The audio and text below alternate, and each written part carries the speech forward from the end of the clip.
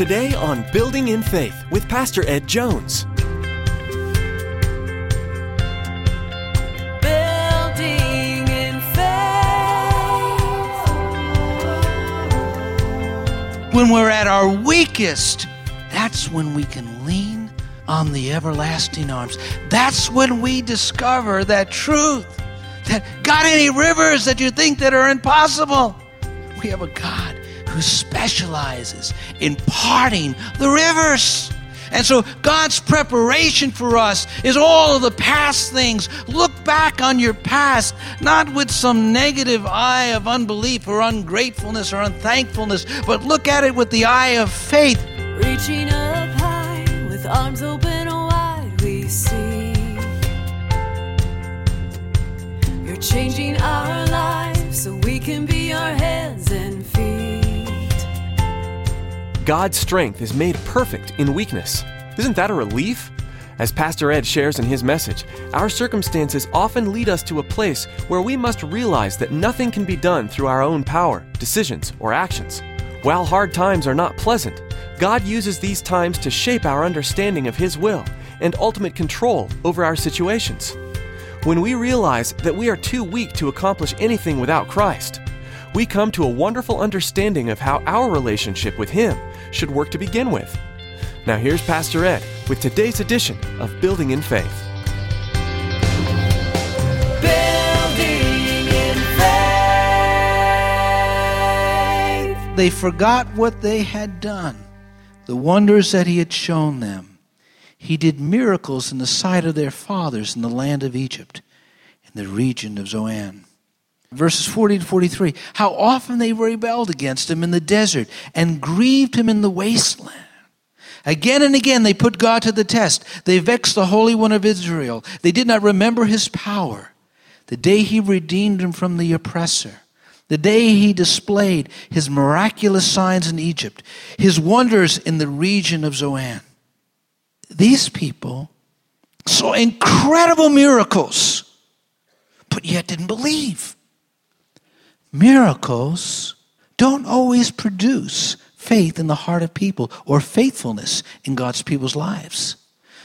God sometimes does incredible things in people's lives, but their lives don't show it. It didn't for the people of Israel.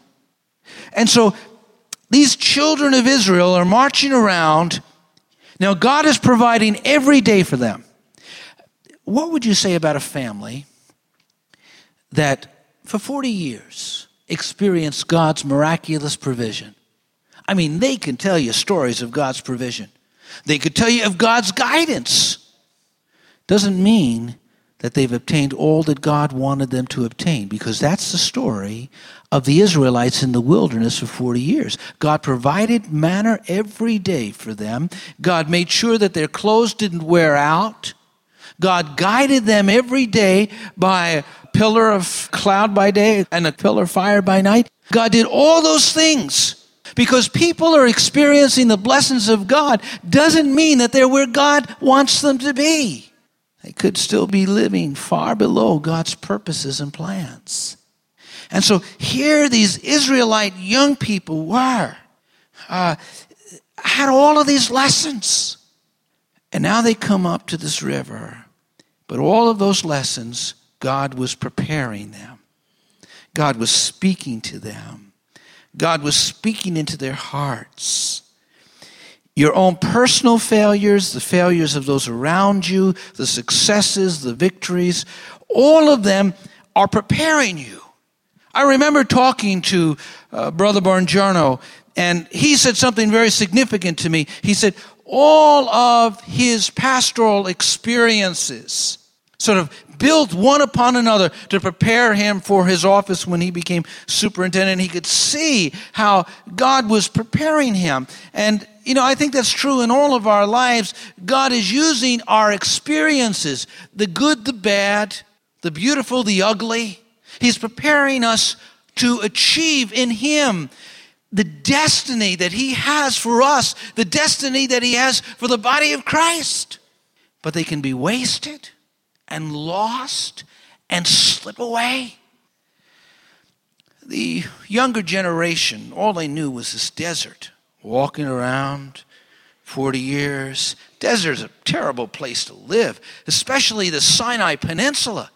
I mean, it's awful. Burning hot during the day.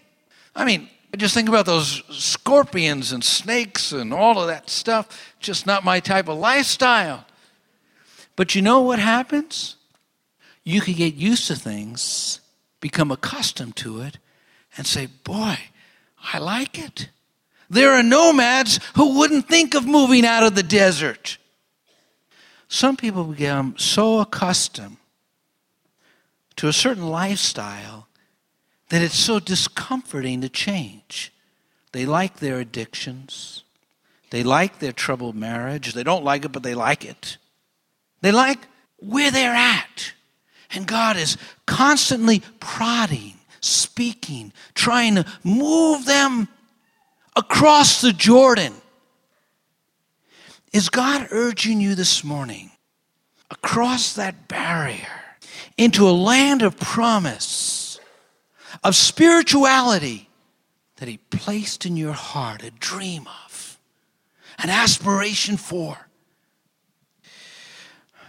This younger generation could think back to that previous generation and think of lost opportunities at every funeral service. When it comes time for you to die, not what will the preacher say over you. We'll see the best. We'll say the best. And people are generally kind at funerals, and that's the way it should be. But will you leave earth thinking, you know, I feel like I gave or achieved only 10% of what I should have achieved. I should have been in that promised land. I should have had more.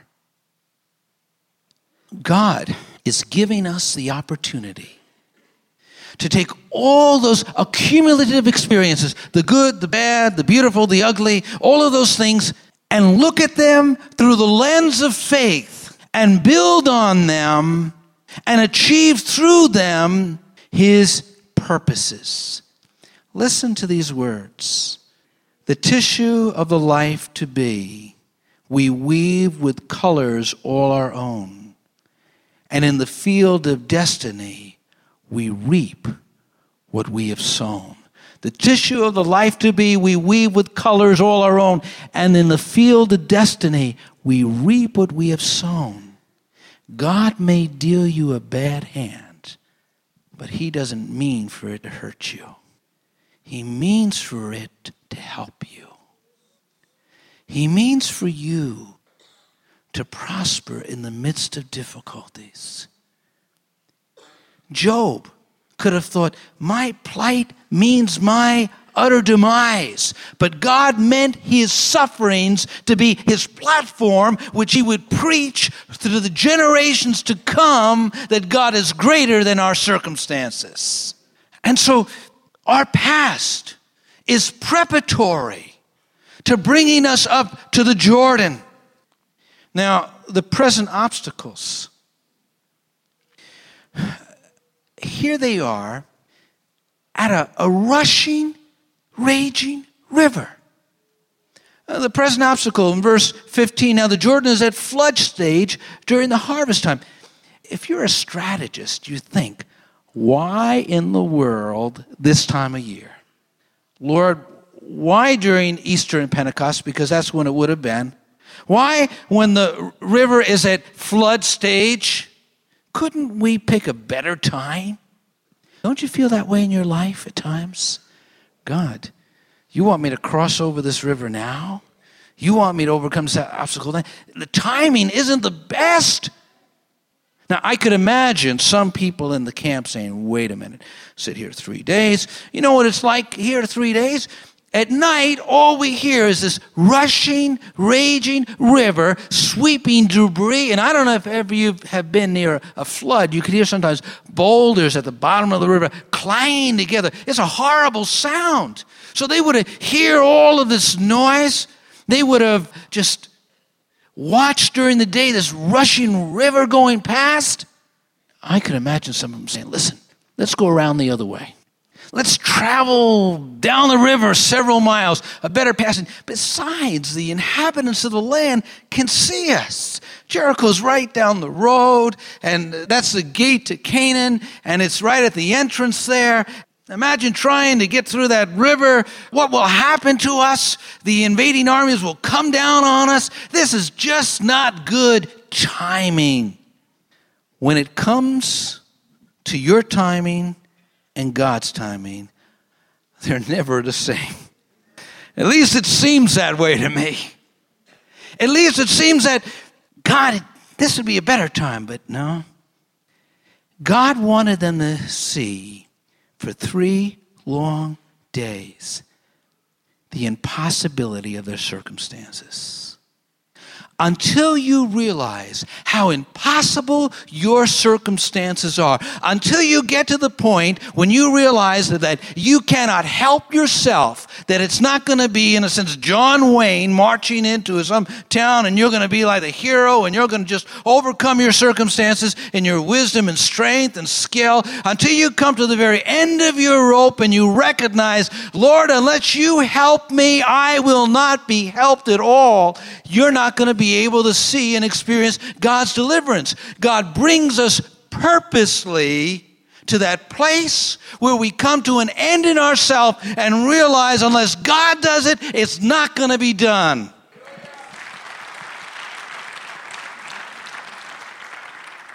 Laura Wilkinson in the 2000 Olympics was going for the gold, and she was in the 10-meter platform diving competition. The first 2 rounds, Laura was in dead last out of 8 competitors. Now, she had been the U.S. champion in the event, but she had a broken foot. And it was painful, and she couldn't take any drugs for it. On, I believe it was the 3rd dive, she actually scored a 9.0 and an 8.5. And she began to rise, and finally she won the competition with a broken foot. And the NBC correspondent reporter stated this to her. He said, "You're the most enthusiastic athlete I've ever met. How did you maintain your smile in spite of all the pain? How did you come from behind?" Listen to her response. Laura, through tears of joy, looked directly into the camera and said, "Because I can do all things through Christ who gives me strength." On national television, witness to the Lord.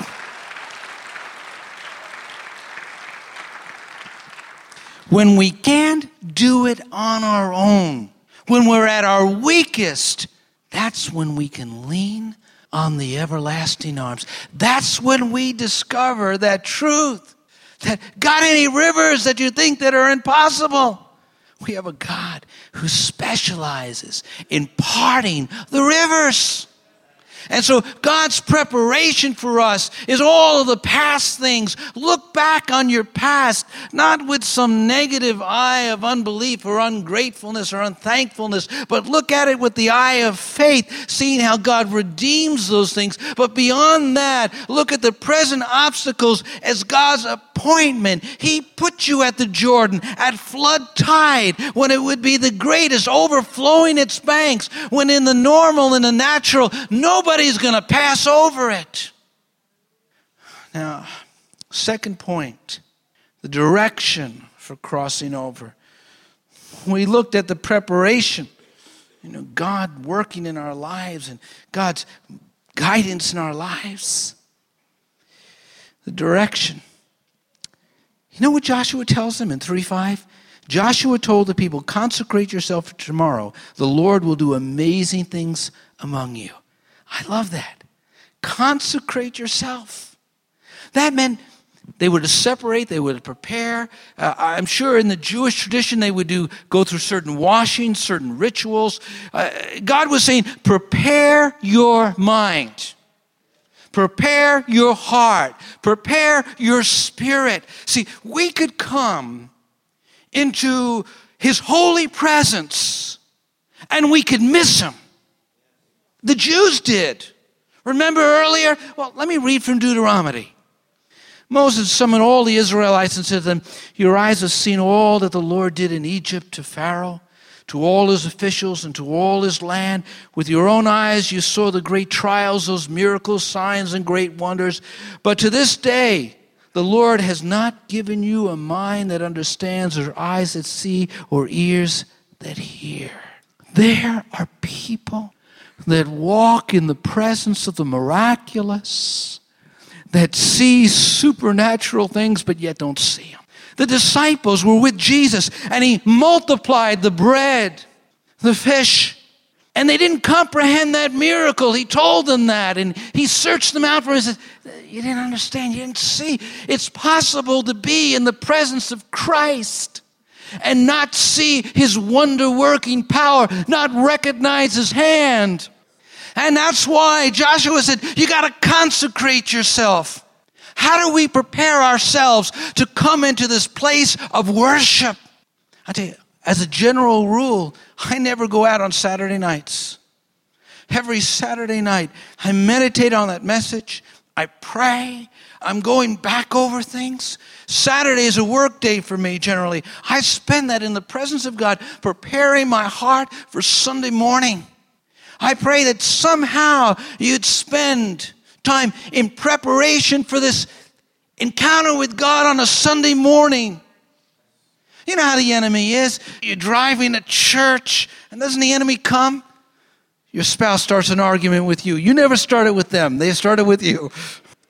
Or the children, something happens. Why is it always before church? What do you think? Remember Queen Esther? She spent one whole year in preparation for the day when she would meet her king. She was bathed and perfumed and bathed and perfumed, and one whole year in preparation to be with the king.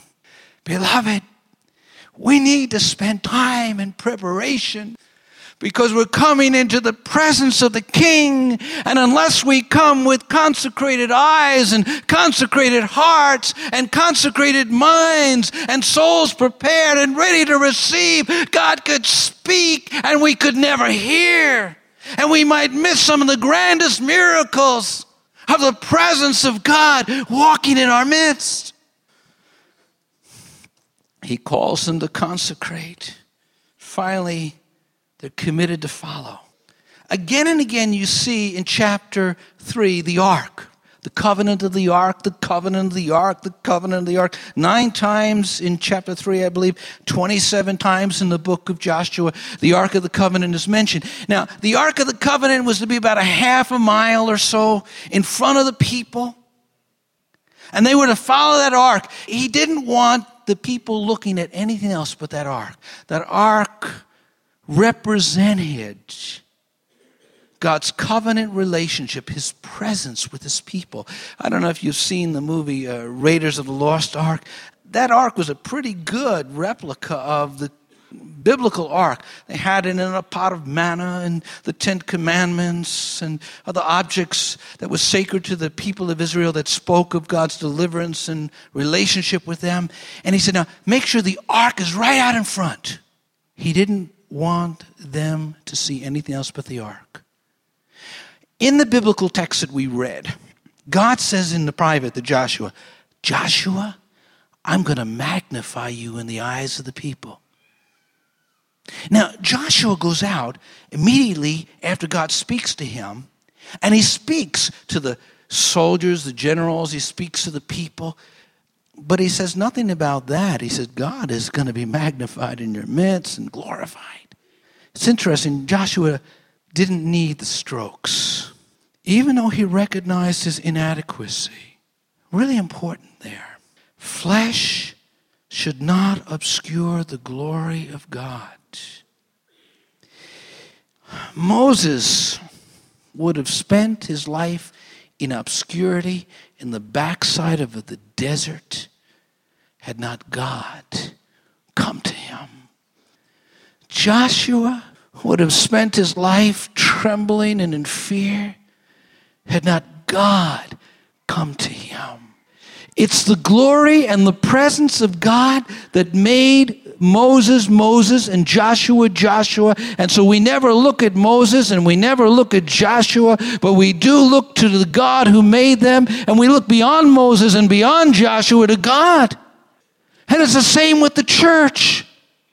We look beyond the church, the institutions and the leadership and all of that. Now, leadership ought to try and do its very best and should be held to a higher standard, all of those things. But I tell you, they have feet of clay. And when we come into this place, we're looking for the Ark of the Covenant of God. We're looking for the presence of the Lord. Because if His presence doesn't go before us, we don't want to go anywhere. But if it does, we want to go where He is. And so the old songwriter is right when he said, turn your eyes upon Jesus. Look full in His wonderful face. And the things of life will grow strangely dim in the light of His glory and grace. We're sometimes so interested in getting from A to B. Our idea is, okay, if I get over to Canaan, no matter how I get there.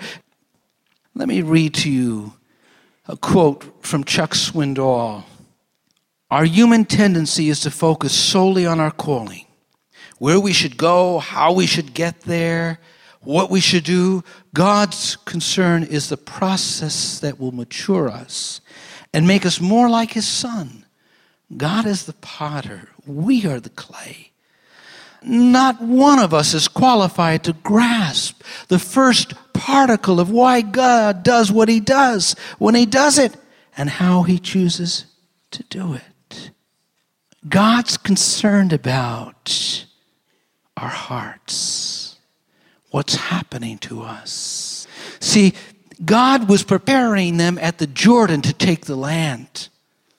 He wanted them to know His miraculous power because they were going to have to depend on that power all through their conquest. And when they didn't, and when they offended God, their battle was lost. But when they honored Him, followed Him, acknowledged Him, they received the promise. Every one of your days was ordained before one of them came into being. Every one of them written in His book. At every baby dedication, I love reading that passage. That baby, that bundle of life with so much promise and possibility has a plan so great, so wonderful, beyond their imagination. And the key is God. How do you get there? Follow Him. Follow Him. Follow Him. I want to conclude with just a quote from T.S. Eliot, the great missionary. Destiny waits in the hand of God, not in the hands of statesmen.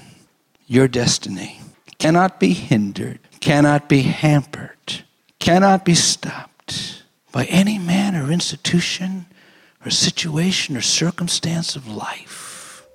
If you follow God, His directions, God's going to take you into the promised land. He's going to take you where you need to be.